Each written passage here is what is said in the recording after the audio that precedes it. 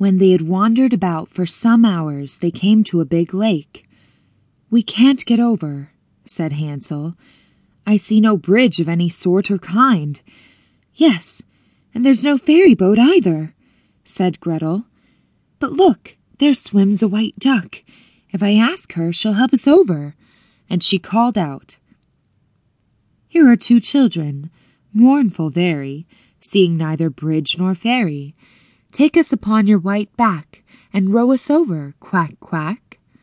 The duck swam toward them, and Hansel got on her back and bade his little sister sit beside him. "No," answered Gretel, "we should be too heavy a load for the duck. She shall carry us across separately." The girl took Hansel across the river as she had promised, but Gretel was still on the other side. She had been waiting in the forest for her brother to convince the girl to help them, but when she finally emerged from the trees, she saw that Hansel was no longer there. The girl was rowing her boat back across the river towards her. At first Gretel panicked, thinking that something terrible must have happened to Hansel. She looked around for him, but then saw that he was standing on the bank on the far side of the river. The river was too wide for her to be able to shout over to him, so she waved her arms to get his attention. She couldn't believe that he would cross the river without her. Panic washed over her again as she momentarily thought he must have abandoned her. But then she took a deep breath and forced herself to think straight.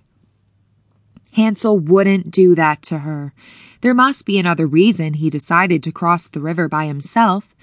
She walked to the edge of the river and waved her arms again. He waved back. Then he sat down and waited. Gretel relaxed a little, knowing that he was waiting for her, but she still felt uneasy. The girl was just about at the edge of the river, and it was only now that Gretel saw her close up that she realized the girl was completely naked. Her white skin was so pale that Gretel had thought she was still wearing her white dress.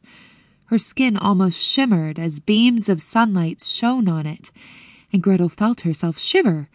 She wasn't sure why, but she got a strange feeling when she looked at the girl. There was something unnatural about her. She was just too perfect.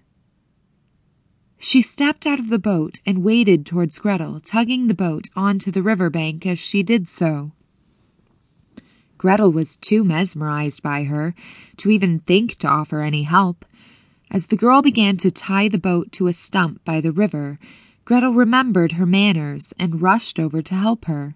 It was, after all, in her best interests to keep on this girl's good side. She was the only person who could help her cross the river. Gretel began, but the girl immediately interrupted her. "Your brother and I came to an arrangement," she said as she tied a tight knot in the rope. She dusted off her hands and then stood up, peering at Gretel with her intensely pale blue eyes. She looked as if she was made of ice, and Gretel couldn't help but shiver again. What was it about this girl that made her feel so uneasy? What was it about her that made her feel so excited? Gretel was in danger of slipping into another trance when the girl took a sudden step forward and made her jump slightly. The girl giggled and then reached out a hand, stroking Gretel's cheek softly. Although she looked pale and icy, her touch was warm and sent fiery tingles up and down Gretel's spine.